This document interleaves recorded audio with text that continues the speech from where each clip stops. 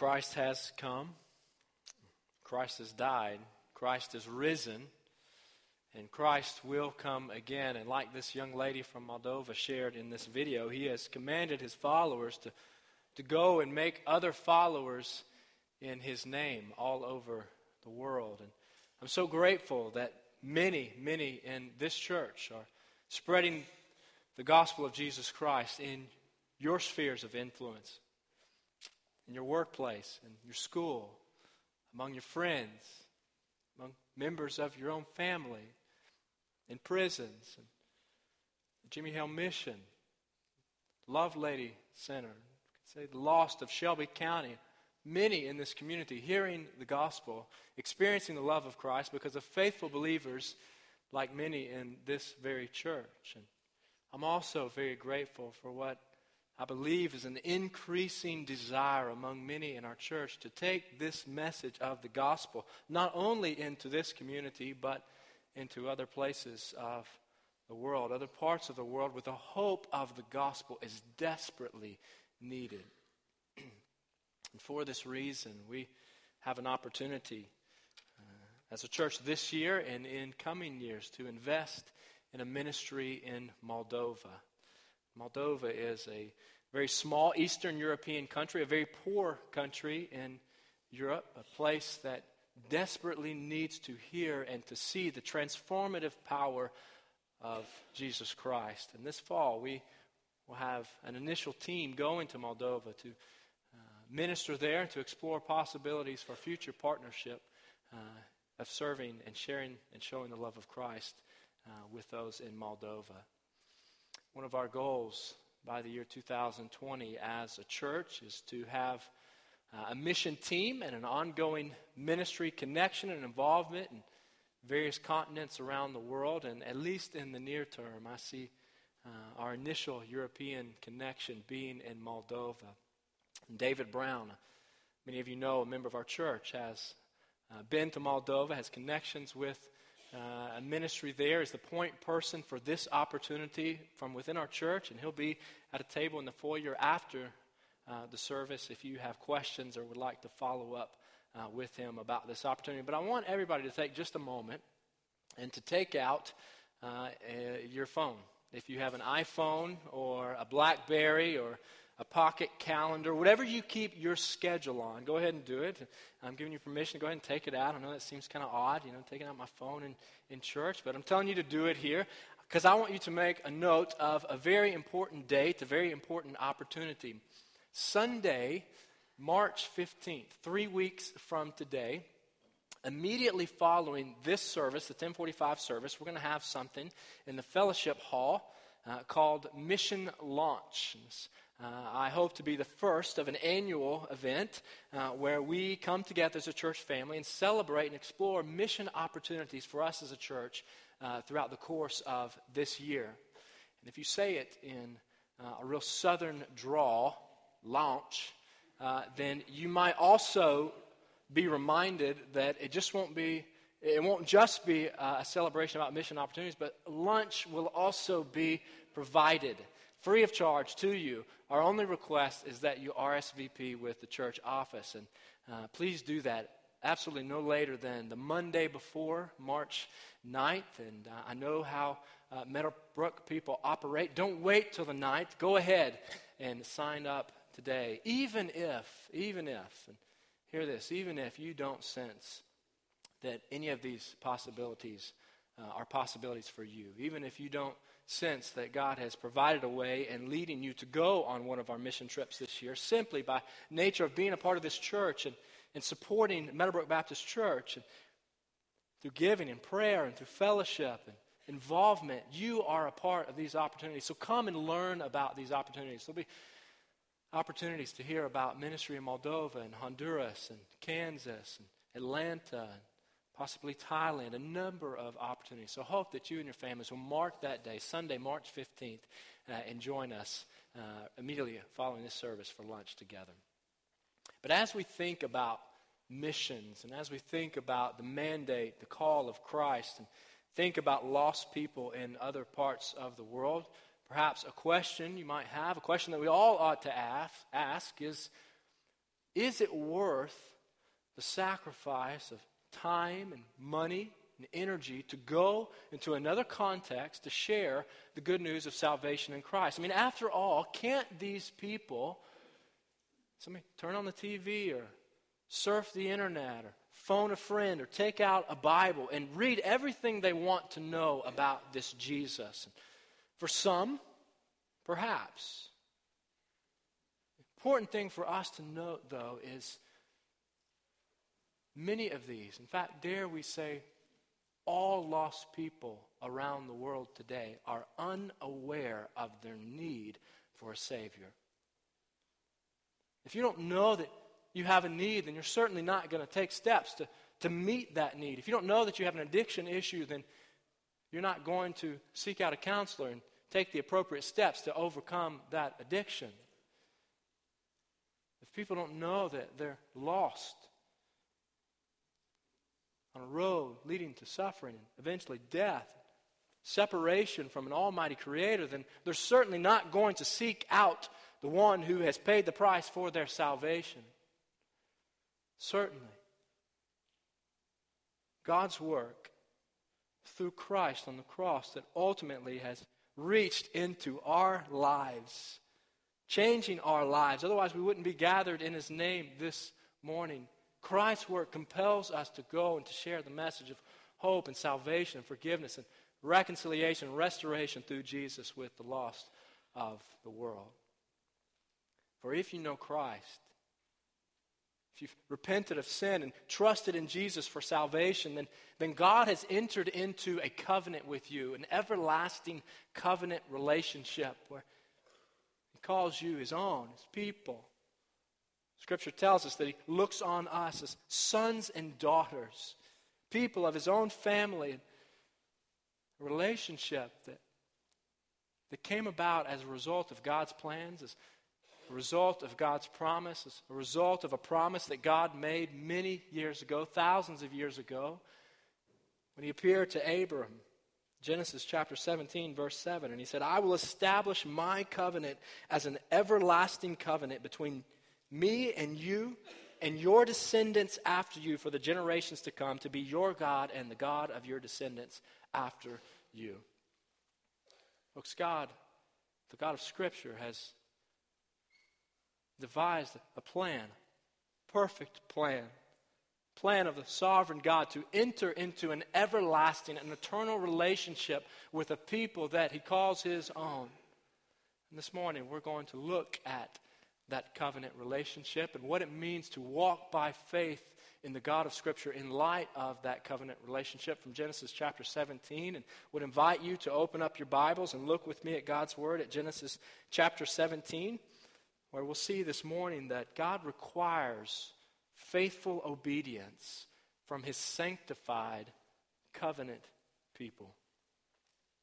God requires faithful obedience from His sanctified covenant people. Now, what in the world does that mean? We're going to look at it together this morning from Genesis chapter 17. So look with me at Genesis 17, beginning in verse 1. And there God's Word reads this way. When Abram was 99 years old, the Lord appeared to him and said, "I am God Almighty. Walk before me faithfully and be blameless. Then I will make my covenant between me and you and will greatly increase your numbers." Abram fell face down, and God said to him, "As for me, this is my covenant with you. You will be the father of many nations.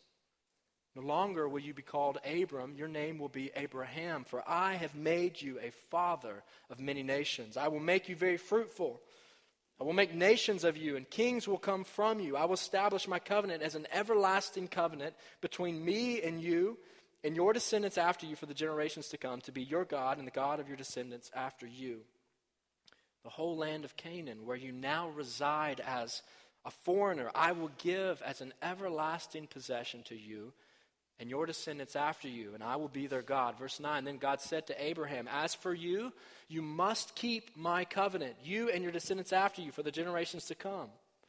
This is my covenant with you and your descendants after you, the covenant you are to keep. Every male among you shall be circumcised.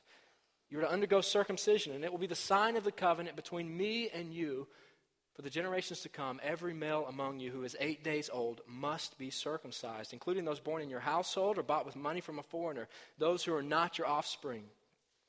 Whether born in your household or bought with your money, they must be circumcised. My covenant in your flesh is to be an everlasting covenant. Any uncircumcised male who has not been circumcised in the flesh will be cut off from his people. He has broken my covenant. Let's stop right there for a few moments. A chapter like this certainly sounds and comes across as a bit strange, a bit unusual. What in the world is all this about? Unless you're a Bible scholar, a theologian, and you've studied Scripture and you know Scripture front to back, then this whole idea of circumcision and God making such a big deal out of this sounds so strange, so foreign, so odd, in fact, even a bit uncomfortable. Moms and dads, if you go home and kids begin asking you questions that they've not asked you before, then I apologize, but know that you can go to Scripture and say, hey, this is in God's Word, and maybe that can become a spiritual opportunity to talk about faith with your kids. But why does God make such a big deal of this in Genesis chapter 17 and in much of the Bible to follow? After why is this such a big deal? This is the type of question that causes many in the world today to look at the Bible and say, there's no way that this book can be relevant for me. There's no way that God could have known what he was asking, because after all, modern medicine says this is not a big deal. This is really a personal preference on the choice of parents. Why is God making such a big deal out of this? And that's certainly a question that we're going to attempt to answer this morning.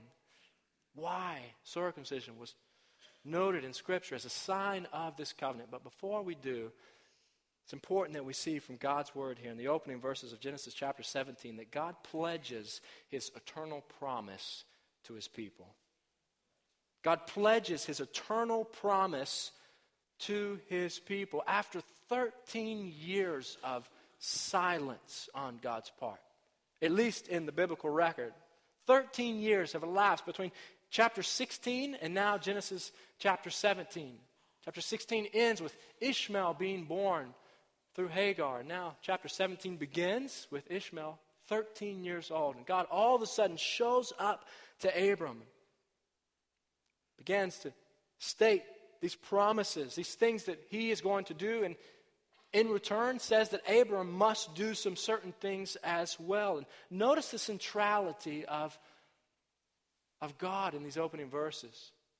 Notice the repetition that clearly emphasizes who he is and what he is going to do. Verse 1, he appears to Abram. He says, I am God Almighty.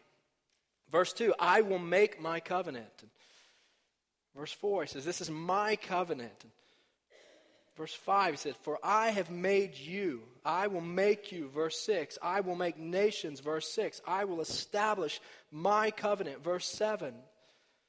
Verse 8, I will give, and then I will be their God. Clearly, God is the central character of these verses. God is the central character of what is taking place here. And he is guaranteeing that the promises that he has made and is making to this Abraham character are going to come about. He is guaranteeing through his word, the assurance of his word, that what he has said will take place will indeed take place. But there are some stipulations for Abraham and his descendants if they are going to be the recipients of these promises. Verse 1, he says, walk before me faithfully and be blameless.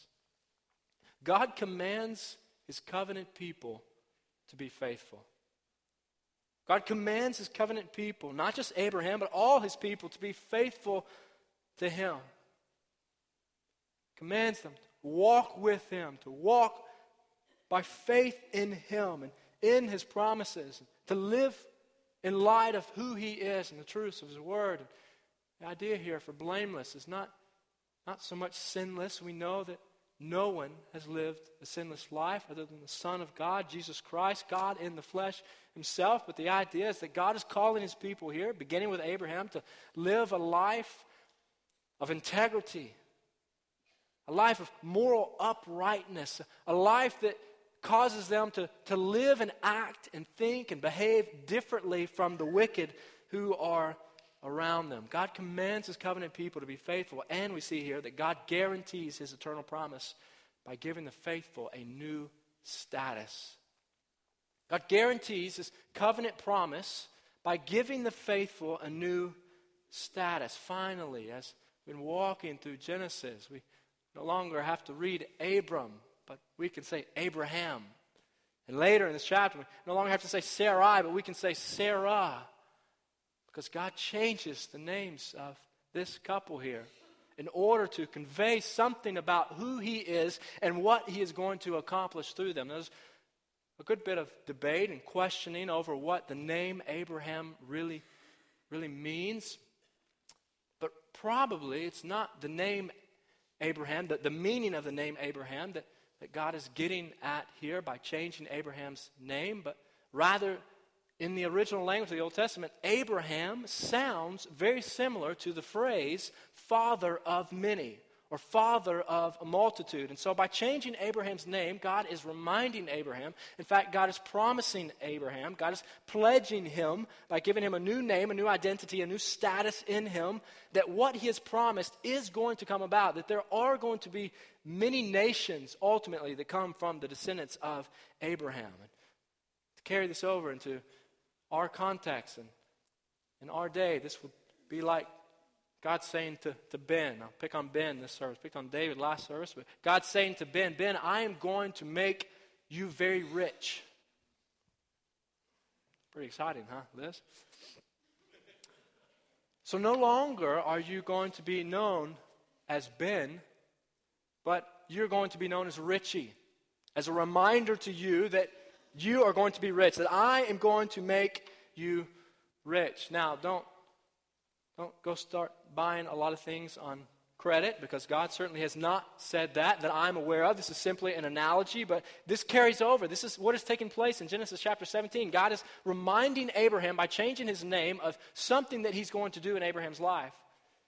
Namely, that He is going to give him many descendants, great descendants. It signifies a new status, a new circumstance in the eyes of God, a pledge, a reminder of what God is going to do. And this concept should not be totally foreign to us as people of God, as people of the new covenant who have trusted in Jesus for salvation. For we read in Paul's letter to the Ephesians that we were once separate from Christ, right? Excluded from citizenship in Israel, foreigners to the covenants of promise, like this covenant that we're reading about in Genesis chapter 17. We were without hope and without God in the world, but now, Ephesians chapter 2, verse 13, now in Christ Jesus, you who were once far away have been brought near by the blood of Jesus Christ. In other words, those who have trusted in Jesus for salvation, recognizing their sin, the rebellion, the shortcoming before a perfect and holy and righteous God, and repented of that sin, confessed that sin before God, repented of it, and given their life to Jesus Christ, have also been given a new status, a new name, a new circumstance in and through Jesus Christ, going from death to life, from hopelessness to incredible eternal hope, from guilt to innocence in the eyes of our Maker. And we don't have time to read all of it this morning, but let me urge you, let me invite you, go home and read all of Ephesians chapter 2. In light of the new status that we have been given in Christ as a result of the love and the mercy and the grace of God, read Ephesians chapter 2 that tells us all about how the grace of God has compelled Him to save us, giving us a new status, a new identity, a new circumstance in and through Jesus. As people of God, as followers of Christ, we need to be reminded often from God's Word of what it is that God has done for us. A great way that we can do that is to read and to meditate on portions of God's Word like Ephesians chapter 2. So we see in Genesis chapter 17 that God pledges His eternal promise to His people through His Word and through giving them a new status. And we also see in Genesis chapter 17 that God requires His covenant people to be set apart with a sign.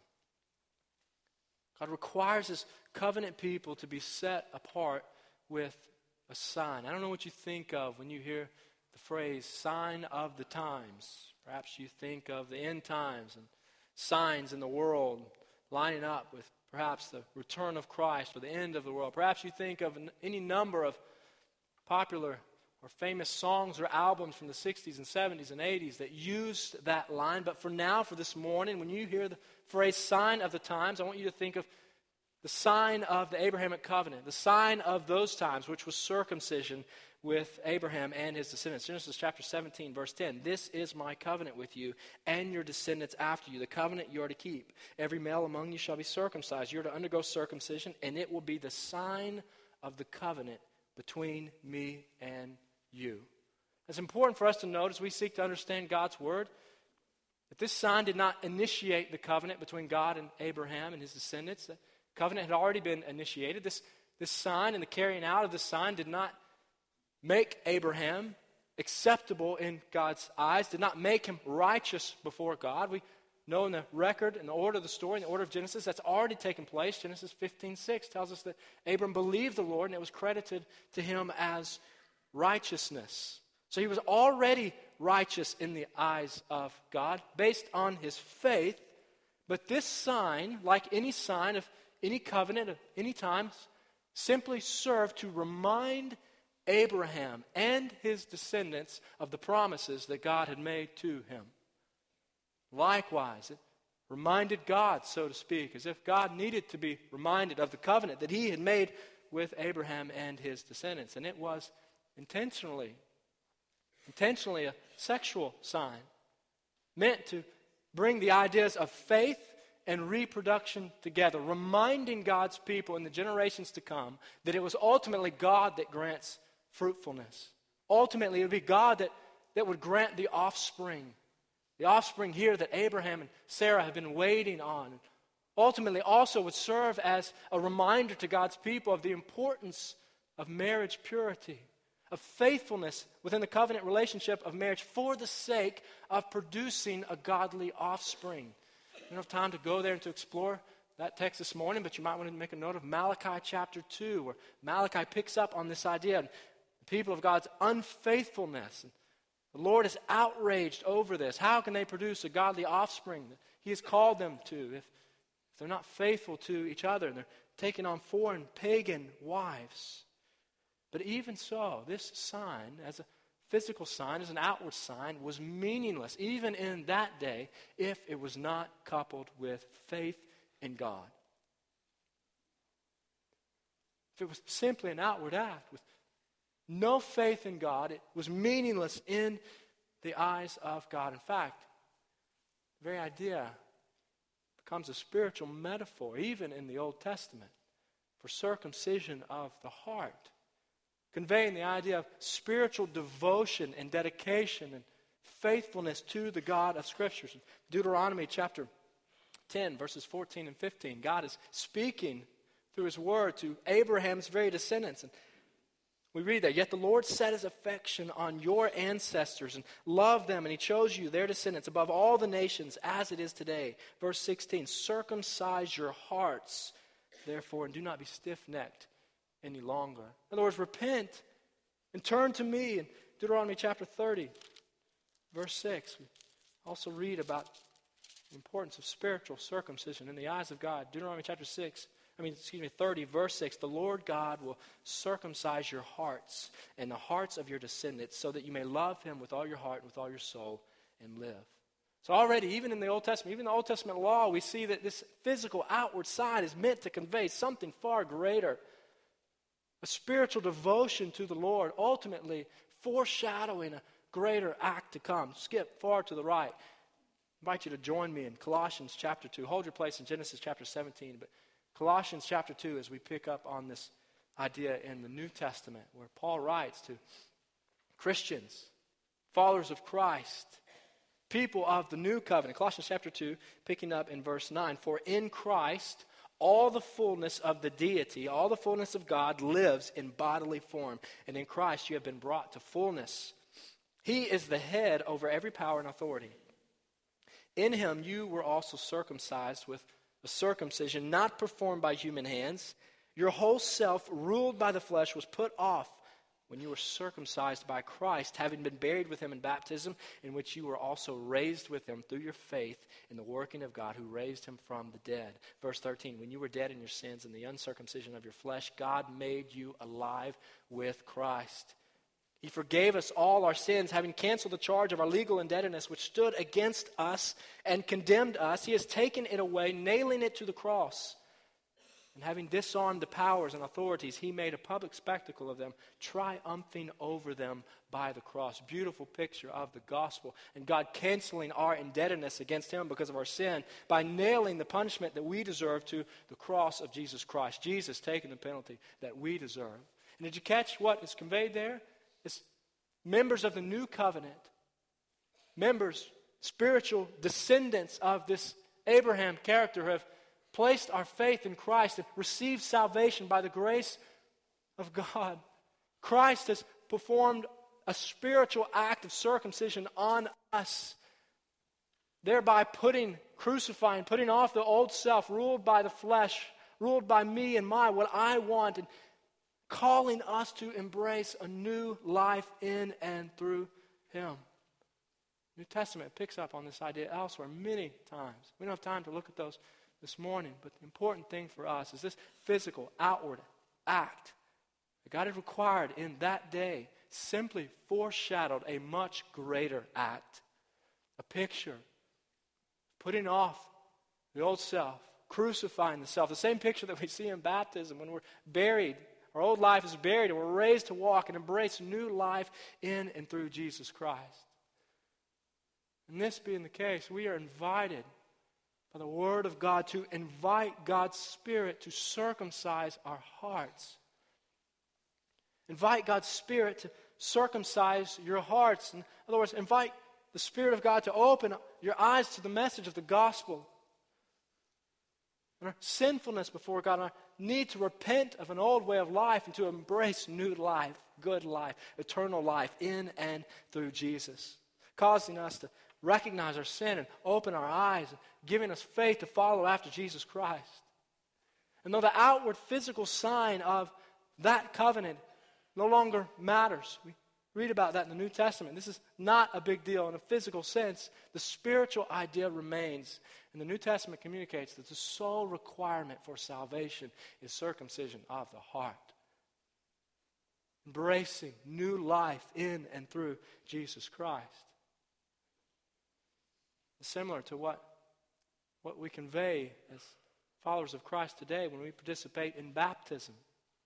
An outward act, an outward sign that conveys a spiritual reality in our lives. We also say the same thing about the Lord's Supper, an outward act. Two ordinances that we're called as believers in Jesus to participate in that in and of themselves, if not coupled with faith, just like circumcision, are meaningless. But if combined with faith, if representative of faith, reminding us of the life, the eternal life, the good life, the joy and the hope and the peace that we have through Jesus Christ our Lord. So we see in Genesis chapter 17 that God pledges his promise to his people, and he requires his covenant people to be set apart with a sign. Two other truths that I want us to see from Genesis chapter 17 very quickly. We won't spend near as much time on these, but look back at Genesis chapter 17, picking up in verse 15. God also said to Abraham, "As for Sarai, your wife, you are no longer to call her Sarai. Her name will be Sarah. I will bless her and will surely give you a son by her. I will bless her so that she will be the mother of nations. Kings of peoples will come from her." Abraham fell face down. He laughed and said to himself, "Will a son be born to a man 100 years old? Will Sarah bear a child at the age of 90? And Abraham said to God, "If only Ishmael might live under your blessing." Then God said, "Yes, but your wife Sarah will bear you a son, and you will call him Isaac. I will establish my covenant with him as an everlasting covenant for his descendants after him. And as for Ishmael, I have heard you. I will surely bless him. I will make him fruitful and will greatly increase his numbers. He will be the father of 12 rulers, and I will make him into a great nation. But my covenant I will establish with Isaac, whom Sarah will bear to you by this time next year." When he had finished speaking with Abraham, God went up from him. We don't have time this morning to look at all the details of that portion of Genesis chapter 17, but I think the main truth, the primary truth that we learn from God's word here in Genesis chapter 17, verses 15 through 22, is that the fulfillment of God's promises will be miraculous. The fulfillment of God's promises will be miraculous. As stated last week, God was not torn up or confused or worried when Sarah was aging and still no child. God wasn't thinking of an alternative plan. He knew what he had promised. He knew what would take place. And even though the lack of this promised child threw a kink in God's plans in the mind of Abraham and Sarah, it was no surprise to God. This was part of his plan. His promise would be fulfilled in his way and in his time and in a way that only he could get the glory for it. God is a God of miracles. And as people who believe in the God of this book, the God of Scripture, we ought to run from false teaching that discounts the miraculous. Run from false teaching today that is out in the world today that discounts the miraculous, folks. Story after story after story, example after example after example in the Bible speaks and shows that God is a God of miracles. God is a mighty God who accomplishes the impossible in the eyes of the world. Yet there are many false teachers and authors in the world today speaking in the name of Christianity. They want to hang on to Jesus and his love, but throw out the virgin birth and throw out the bodily resurrection and throw out the bodily return of Christ, throw out things like the feeding of the 5,000. And we must not fall into the temptation of picking and choosing from God's word what we want to believe, as if somehow we are the authority on what is right. Because the moment we do that, we are discounting the very author of Scripture, the divine author of God's word, and we are not following the God of Scripture anymore. We are following a false God to suit our own liking. Folks, we must run from false teaching that discounts the miraculous in God's word. Quickly, let's look at the conclusion of this chapter and see how Abraham responded to these promises from God, these requirements from God. Genesis chapter 17, beginning in verse 23. On that very day, Abraham took his son Ishmael and all those born in his household or bought with his money, every male in his household, and circumcised them as God told him. Abraham was 99 years old when he was circumcised, and his son Ishmael was 13. Abraham and his son Ishmael were both circumcised on that very day, and every male in Abraham's household, including those born in his household or bought from a foreigner, was circumcised with him. After 13 years of silence from God, the events of this entire chapter, Genesis chapter 17, happened in a single day. God appeared to Abram, made promises to him, required things of him, and Abraham, without delay, without hesitation, on that very day, showed obedience to the commands of the Lord. Church, those who believe God's promises respond with obedience to his commands. Those who believe God's promises respond with obedience to his commands. Faith in the God of Scripture, faith ultimately in Jesus Christ, the one to whom all Scripture points, costs something. Sure, it's by the grace of God, but genuine faith in God causes us to live and to act in a way that sets us apart from the rest of the world. Causes us to act with obedience to the word of the Lord, to the commands of the Lord. So it should be no surprise when God expects us as his people to build our lives on things that the world calls crazy. It should be no surprise when the God of Scripture calls us to do things and to say things and to not do things and to not say things and to not participate in things because of our faith in him when the rest of the world is jumping right in. Folks, God calls us as his people to be set apart, a calling that costs us. Jesus certainly said, all you who are weary and heavy laden, come to me and I will give you rest. Take my yoke upon me. Learn from me, for my yoke is easy and my burden is light. That same Jesus also said, as the choir sang about earlier, if anyone is to come after me, must deny himself, take up his cross daily, and follow me. Following Jesus costs something that 21 Christians in Egypt last week know very well, far better than we know. We have to pray for our brothers and sisters around the world that are facing deep hardship because of their identification with Jesus. And we also ought to ask ourselves and be encouraged and reminded from them that following Jesus, no matter the cost, is worth the price. There is great joy in knowing and following the God of Scripture. I want us to conclude this morning by asking ourselves, by examining our own faith, asking, what does my faith in God look like? Is my faith in God a God that is my faith in God a faith that is characterized, that is demonstrated by obedience to what He says? Whatever He says, I'll do it. Wherever He says go, I'll go. Examine your faith for obedience. Folks, God requires faithful obedience from His sanctified covenant people. May we be a people who are characterized, who are known by faithful obedience to Him. Father, we thank You for this time together this morning. We thank You for the opportunity once again to come together, Lord, with a group of fellow Christians and to look at Your Word. Lord, what a privilege, what a joy, what an honor. Lord, I do pray that our time together has been pleasing to You, that it's been glorifying to the name of Christ. And Lord, I pray that You would continue to lead us and to convict us of sin and to show us any areas in our own lives where we are holding back, where we are not allowing our faith in You to spill over into full and total obedience and surrender to Jesus Christ. Lord, lead us, guide us, change us, shape us, mold us to be more and more like Christ. And it's in Jesus' name we pray and ask these things. Amen. I would invite